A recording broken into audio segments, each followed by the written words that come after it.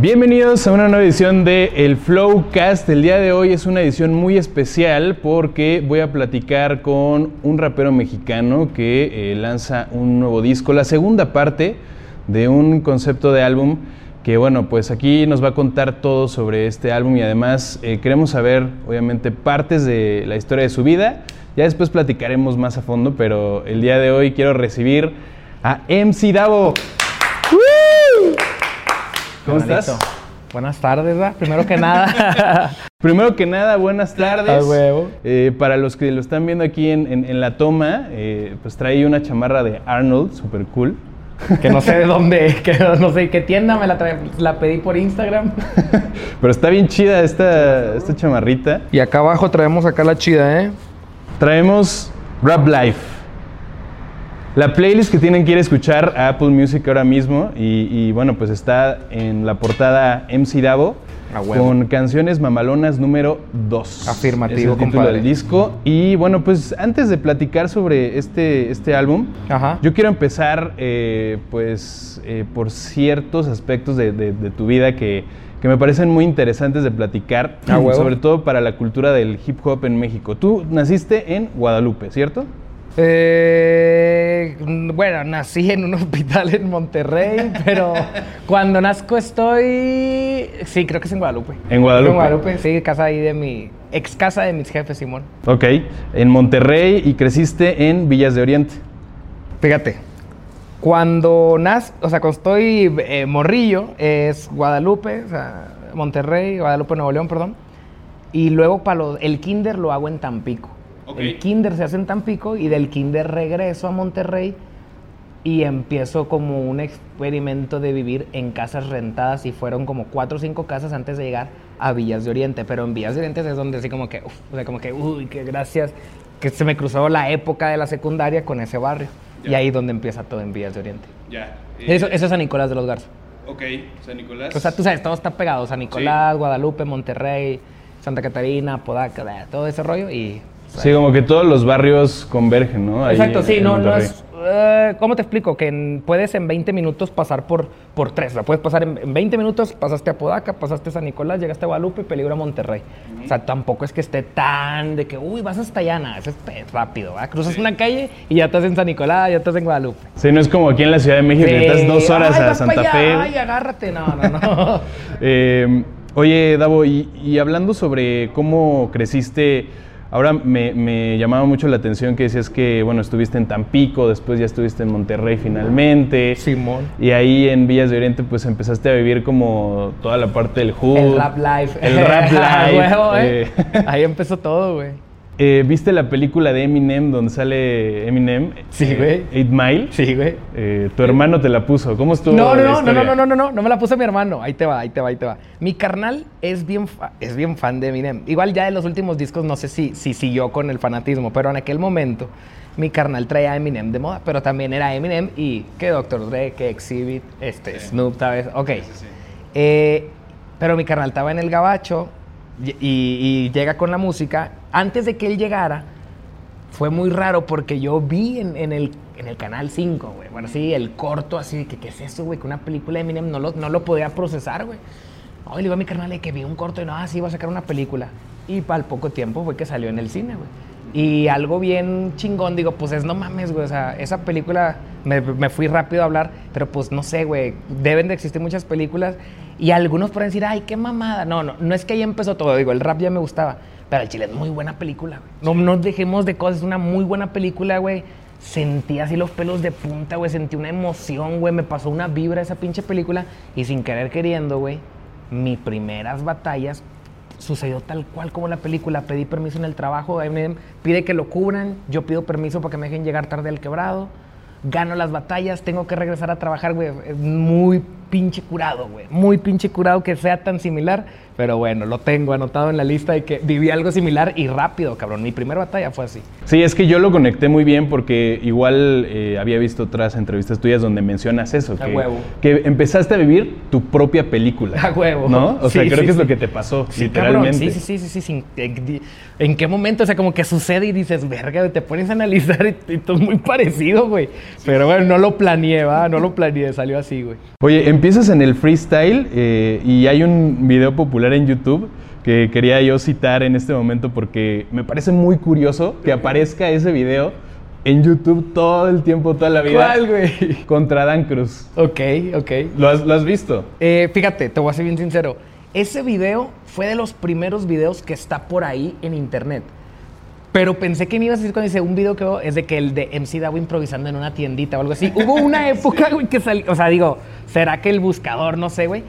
Y creo que tiempo después alguien resube este video. Pero te soy sincero, güey, fue algo para mí también. Fue mi primer escenario que piso. Y después de ahí, como, güey, pues persínate a ver si alguien grabó. Porque en esos tiempos no era como ahora que todos graban, güey. Pues no había smartphones. Fue en el 2009, güey. Fue en el 2009. En 2009 la gente no traía celulares con cámara. Entonces el hecho de, wow, fue como mi primer verme a cámara, verme mis movimientos, ver cómo se escuchaba mi voz. Y sí, obvio lo he visto. Hace mucho no, pero de morro lo vi muchas veces, güey, al chile. Cito esta batalla con Adán Cruz porque se me hace muy curioso. Bueno, los dos son de allá, ¿no? Son de Monterrey, pero particularmente siento que son dos de los raperos que empezaron a tener realmente éxito siendo como parte de una oleada que se alejó de toda esta estética del gangsta rap, ¿no? Que en esa época, exacto, y hablando pues teniendo una lírica romántica, como más abierta, ¿no? Como sin tener tanta relación con toda esta parte, ¿no? Ajá, como, sí, claro, como sí, no, gangsta. de que, o sea, un ejemplo, yo empiezo y de repente quiero experimentar que, a ver, metan el autotune y que este pedo, ¿no?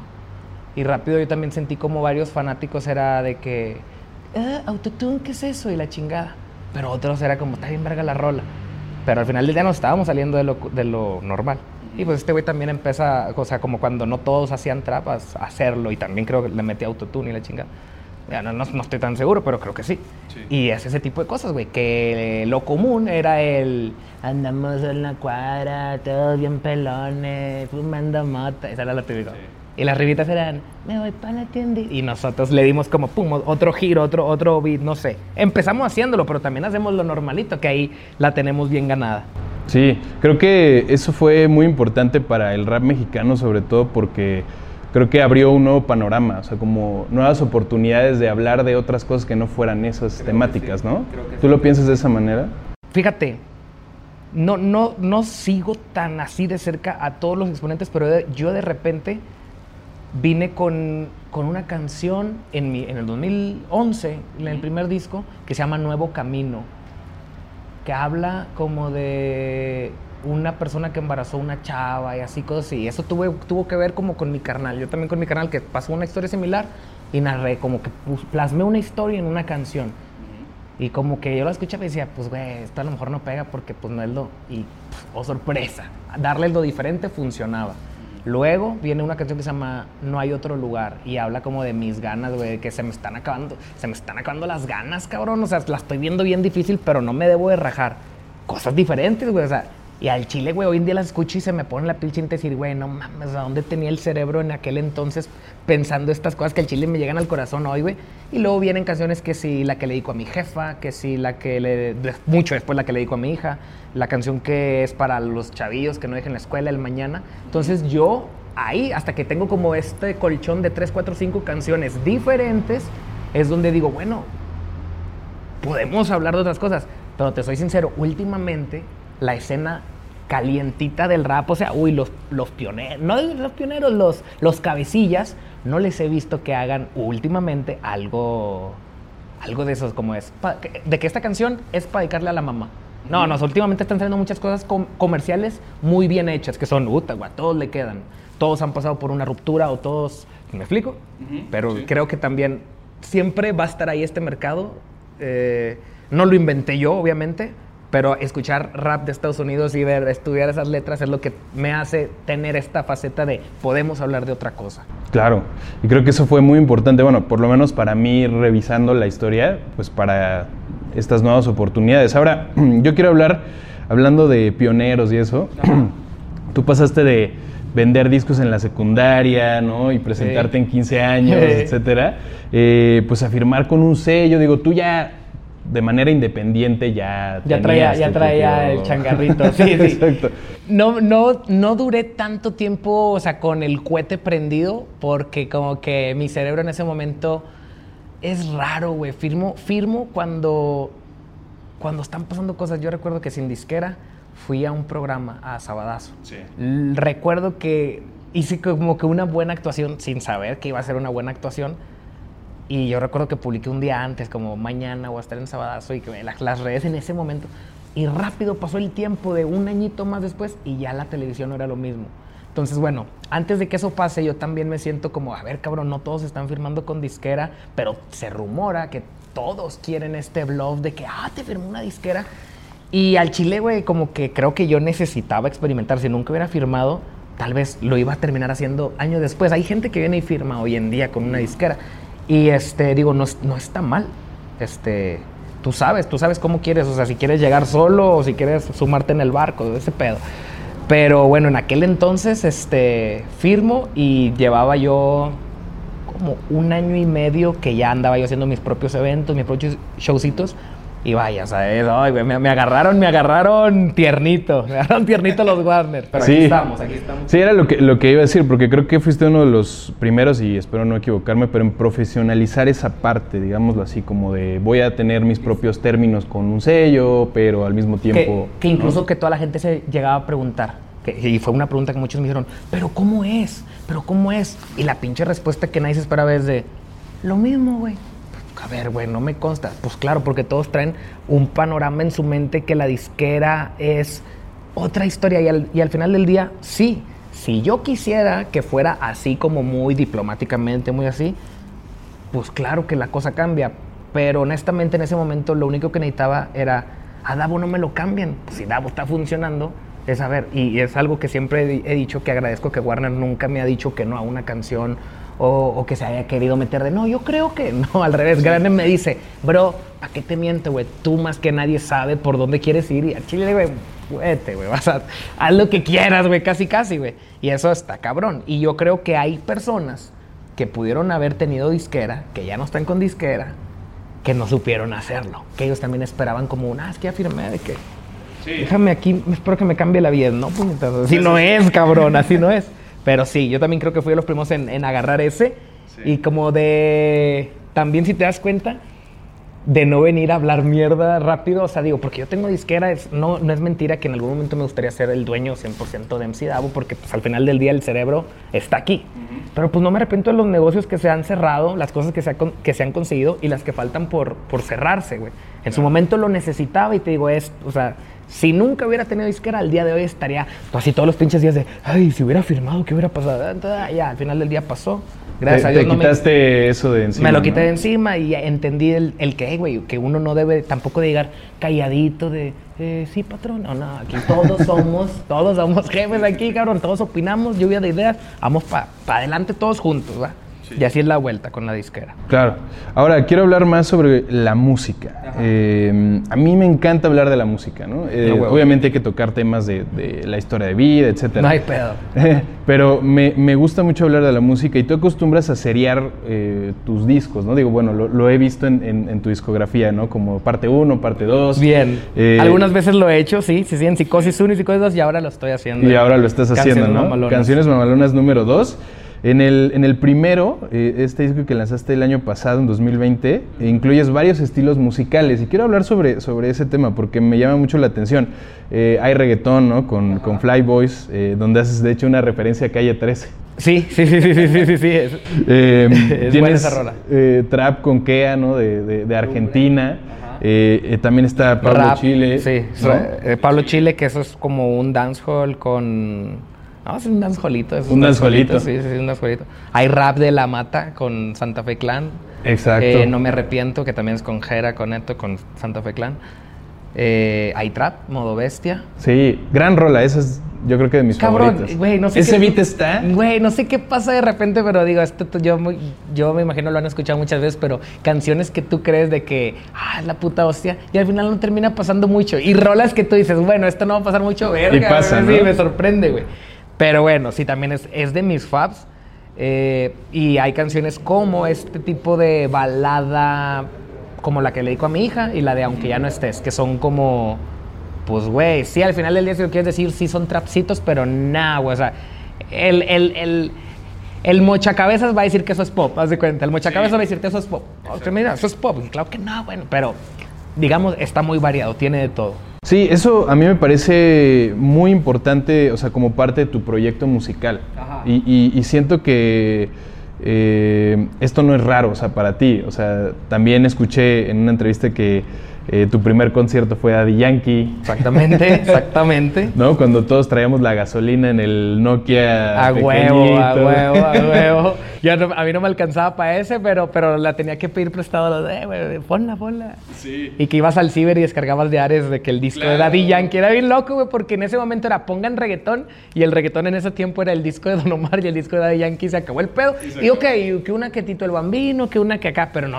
Bueno, tenías el conocimiento hasta que pasan los años y entiendes, ¿quiénes eran los pioneros? Zion y ¿no? Lennox, ok, y empiezas, güey. Pero en aquel momento era sobre Ares, y edúcame, cabrón. Ares y LimeWire, ¿no? Llegabas Edúquenme. Y denme reggaetón A huevo. as fuck. Y hablando de este tema, es que es algo supernatural, pero siento que de pronto en la cultura del rap mexicano se convirtió como en una especie de competencia, que digo, siempre la cultura hip hop y los hip hop heads siempre, o casi siempre han estado como peleados con ese género, y también con otros estilos musicales. Pero yo te quiero hacer una pregunta porque,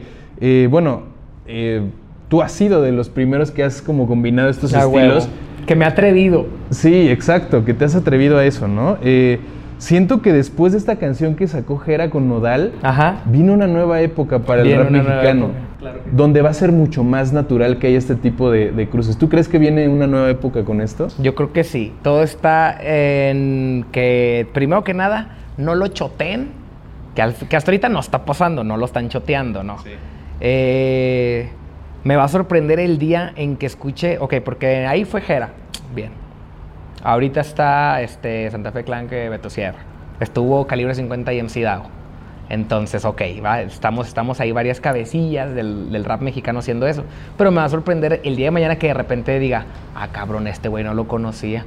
Y hizo una fusión que sí rap con esto. Y ahí donde voy a decir, ok, el género es... O sea, eso significa que el género, que los fans están pidiendo de, a ver, a mí me vale madre si lo hizo Davo, si lo hizo Jera, si lo hizo aquel. Pues yo lo que quiero es escuchar esa combinación. Que al chile para mis oídos es... Digo, tampoco es que lo inventamos nosotros. Siempre va a haber alguien que te decir, ¿nunca escuchaste a Acui? ¿Nunca? ¿Me explico? Sí, y claro, que ese tipo de instrumentales son las que... Ay, ojete, güey, tiene ese no sé qué que me hace moverme así. Digo, todas lo tienen, pero esas todavía un poquito más. No sé por qué, güey.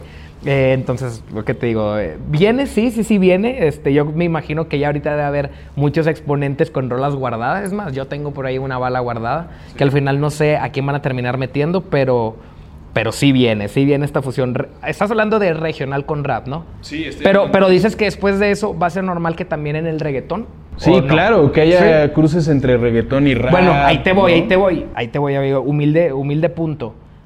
No creo que porque a Jera le pegó que si con Nodal o que este pedo, que Jera mismo diga, ya estoy listo para hacer reggaetón.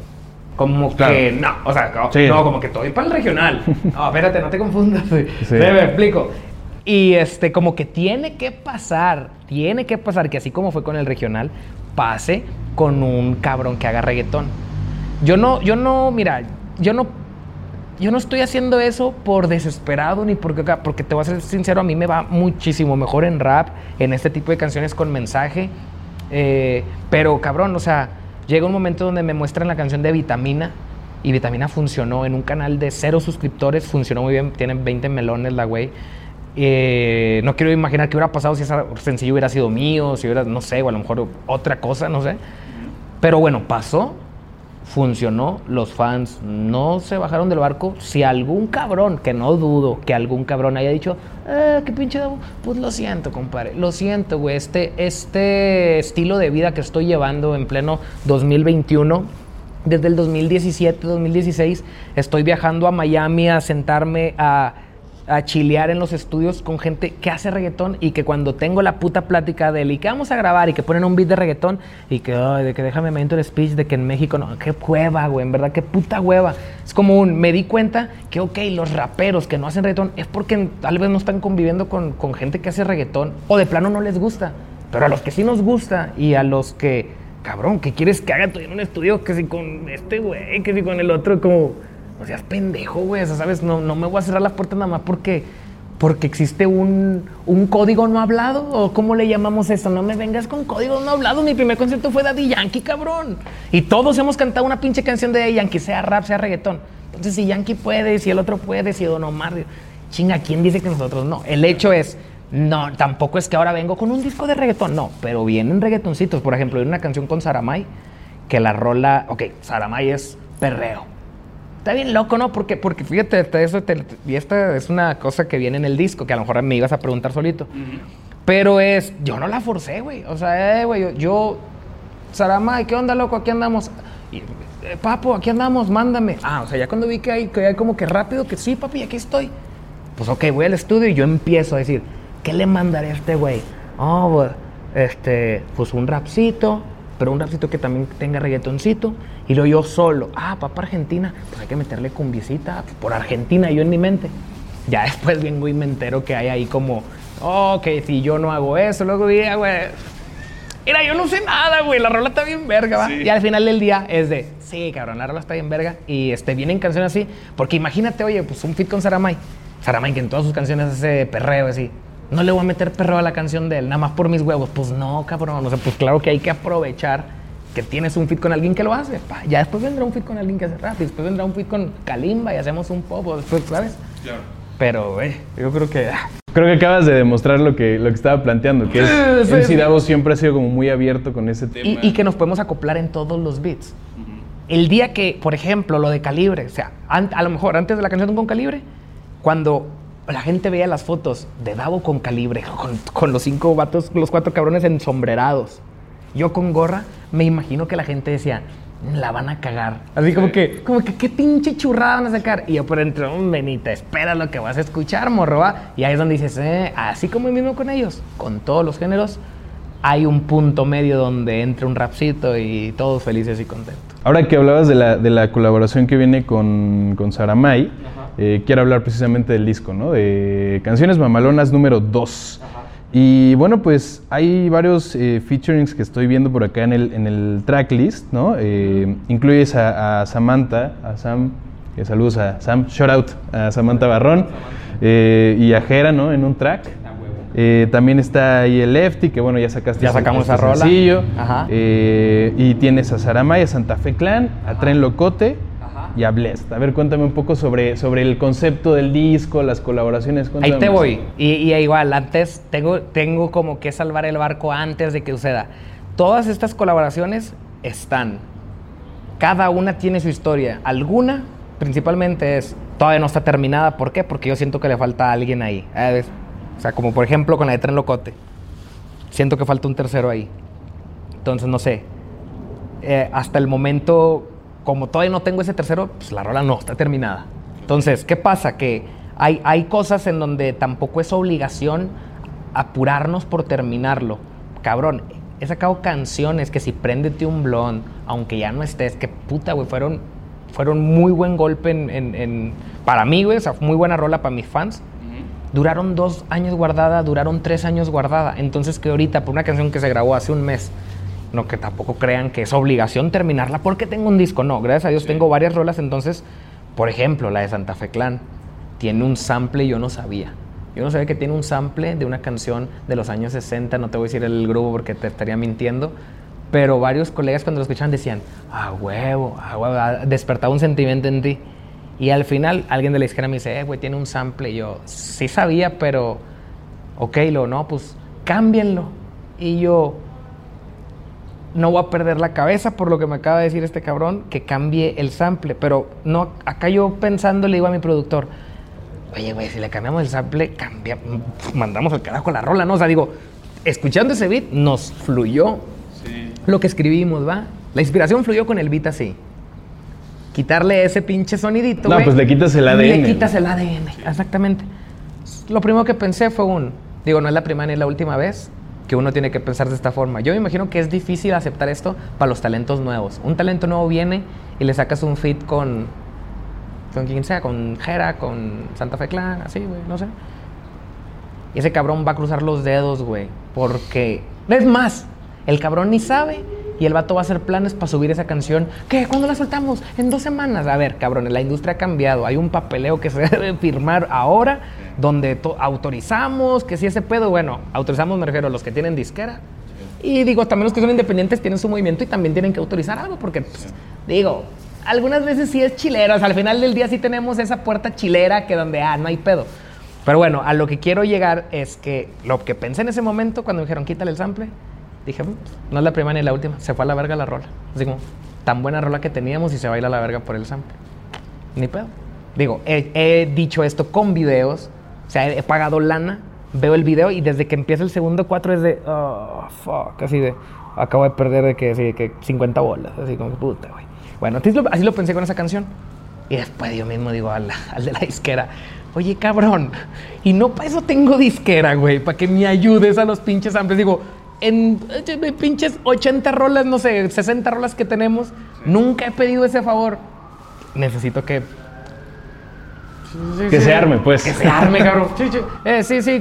Y ya, lo último que supe es de que todo bien con el sample. Ahora digo, también tengo que hablar con Santa Fe. Digo, hace tiempo que el bro grabó la rola, tiene que escucharla, que le guste. Como que yo sé que le va a gustar, pero ahí igual tenemos que... No puedo yo de repente venir hoy y tenerla, necesito también eso. Entonces, si por alguna extraña razón no llega a salir en el disco, digo, está en un material, un Canciones Mamalonas 3, ¿por qué no? Sí. ¿Por qué no si se grabaron con esa intención? Y por lo mismo yo tengo varias canciones ahí que a lo mejor, y feats que no vienen mencionados aquí, que pues yo puedo sorprender. O sea, que la gente no se asuste de que, oye, es que ¿por qué no vi la de Tren Locote? ¿O por qué no vi la otra? Porque estamos ahora expuestos a este tipo de cambios de último minuto, cabrón. Claro. ¿Sabes? Imagínense ustedes si Kanye West está retrasado 3 semanas su disco, imagínense. Ya lo presentó 2 veces en vivo. Está loco ese pedo, güey. Está loco, ¿no? Estamos cambiando de tema bien cabrón, pero me imagino el Aino que estuvo durmiendo en el estadio. Sí. Yo me imagino que eso de estar durmiendo en el estadio fue más que nada escuchando, poniendo la canción y que el güey se iba y se sentaba en el rincón de allá. Y que luego se iba y se sentaba allá. Y más bien son cosas... Ya, o sea, yo creo que ya no son de meterle algo al beat, ya son más de, no, ecualízale, cabrón. Ecualízale, porque ya, güey, llegar a ese estudio a presentar el disco y todavía tener de que, ay, me falta un verso, no creo, güey. Eso es muy chilero de su parte, güey. Sí. Escuché un rumor de que había anunciado unas colabos que ahora que no aparecen ahora. Exacto. ¿Sí es verdad eso? Sí, así, que cambia las colaboraciones. Cambió las cosas, sí. Si les pasa hasta las grandes... pinches estrellas, güey, que no nos venga a posar a nosotros, güey, así que... Dicho es normal. Por el propio Davo. Es normal. No, ¿sabes qué es muy normal? Ver en raperos esto. Esperen el disco, en julio estamos en la calle. Sí, puñetas, en julio. Pinche llegó enero, güey, el disco, culero. Se vienen cosas grandes, ¿no? Oye, no, y también que con disqueras, digo, gracias a Dios, yo ya me sé el plan, güey. Si el disco no sale para la fecha que pacté con la disquera, fue porque yo no entregué. Porque si yo lo entregaba, no hay pretexto. ¿Qué? ¿Me vas a decir que tienes un chingo de trabajo y que no lo pudiste subir a plataformas en 4 meses? Claro que no. Cuando yo entregué el material, güey, el del piso 6 va y el disco ya está arriba. Listo, sí. Somos nosotros, güey, sí. que nos damos nuestro taco, güey. Claro. Sí. Creo que es muy importante que a veces sepamos esto. Yo creo que hay gente que no lo sabe. Exacto. Hay gente que cree que son enchiladas, güey. Sí. No, hacer un ejemplo, nada más para que sepan, ahorita me acaban de terminar, y justo la de Saramay. Cabrón, me junté 3 veces para terminarla, pero siempre había algo, que si Saramay quería cambiar el beat, que cuando lo cambiaron, que pasaron la sesión de una compu a otra, que se comió un verso mío. Y yo, ¿cómo que se comió un verso, cabrón? O sea, y no es tan difícil volver a grabarlo. Lo tuve que volver a grabar, güey. Okay. Me emputa eso, güey, porque es decir, cabrón, no va a salir igual. Por más que quieras, no va a salir igual. en una me aventé una respirada que le daba un pendejadas así de respiradas que te llenan un silencio, hacen la diferencia, al menos en mi gusto. Los fans no se dan cuenta. Los fans es la que tú le subiste, es lo que ellos van a conocer, güey. Que por ese lado es un no te preocupes, güey.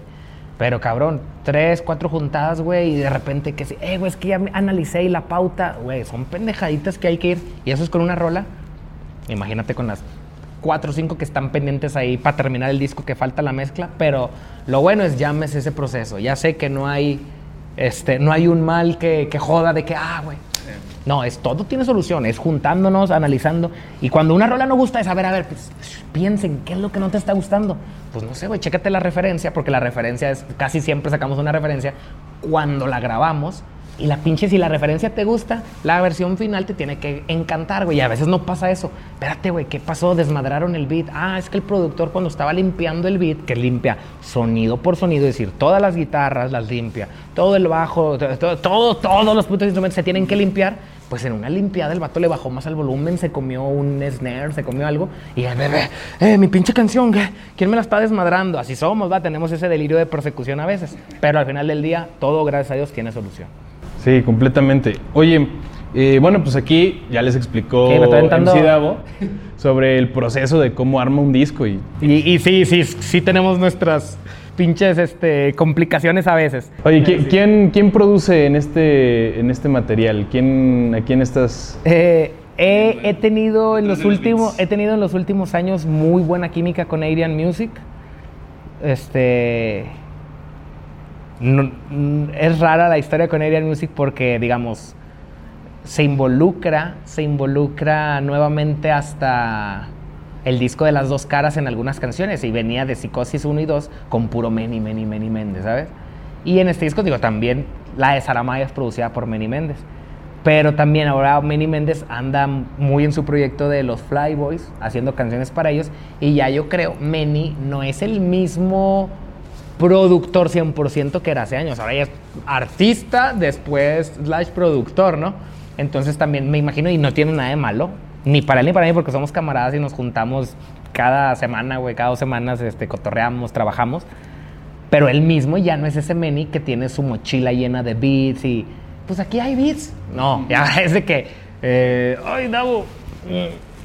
Sí, como en la mochila de Dora la Exploradora, ¿no? Que sí, sacaba los beats antes. Sí era así. Es más, tampoco, con Meni nunca fue así. Con Meni era más de qué quieres trabajar, y yo componía cosas sin beat.